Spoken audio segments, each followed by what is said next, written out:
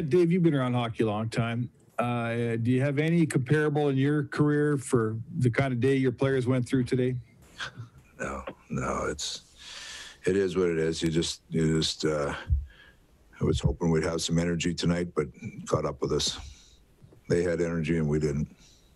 Yeah. How much of the sort of flat effort that you got was because of all the hockey you played, all of it on the road, all the travel, all the schedule changes, and of course the Memorial this morning? How much did that have an effect? I mean, I don't know. You hope your team pushes to new levels and finds ways to push through things, but and you can never use excuses. But there's times when you can tell your team's just doesn't have it, and there's not enough energy in the group. And tonight was one of those times. Mm-hmm. Do you?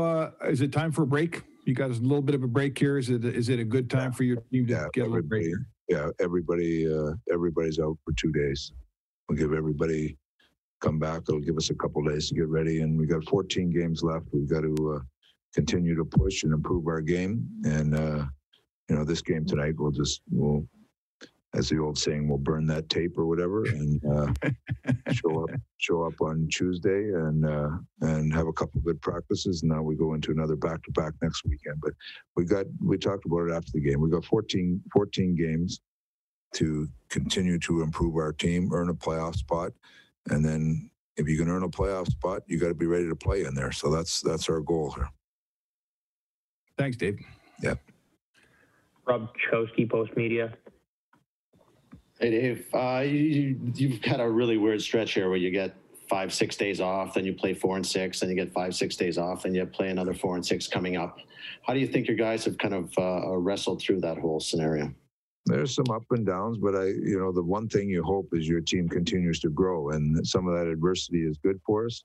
Some of it you see parts of it that your team pushes through, and then you see tonight where we didn't push through it very well. So there's lots of growth left to go in our game.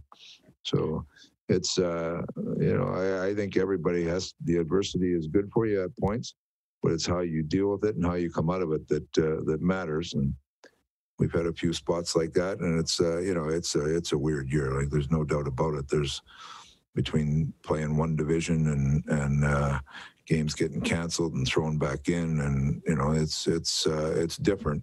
But you have to embrace that, and you have to make sure you're up for the challenge. And whatever that challenge is, you gotta head it face on. And we've done it pretty well for the most part. There's been a couple games where we've been.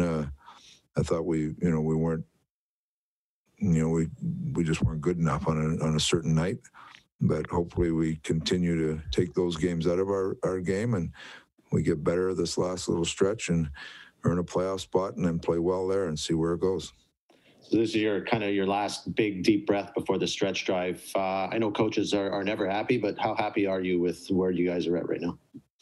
Well, I think we've come, if you look at our year, it's been pretty steady climb all the way through. We started out a little slow, but then it's been a pretty steady climb. Like I say, there's been a couple games here or there where we feel like we just didn't have the energy in the game. But for the most part, we continue to build. And now this last stretch is a critical stretch because there's parts of our game that still need to improve, and we're going to have to put the work in to do that.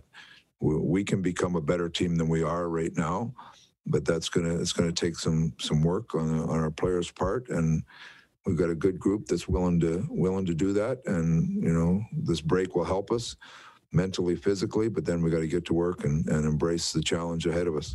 Hi, it's Shauna, and I might be a bad parent because my kids think French fries are vegetables. Hey, it's Ryan, and I might be a bad parent because I went out for wings when my wife was in the hospital after giving birth. Johnny here. I might be a bad parent because in my house, the tooth fairy gives pocket change. But we're not alone. Len emailed us and said his 6-year-old daughter's Tarzan moment going from love seat to lazy boy by curtains made him more proud than any dance recital. And Andy left his 2-year-old at the rink. All right, guys, I'm sure we're not alone. Like Andy's kid.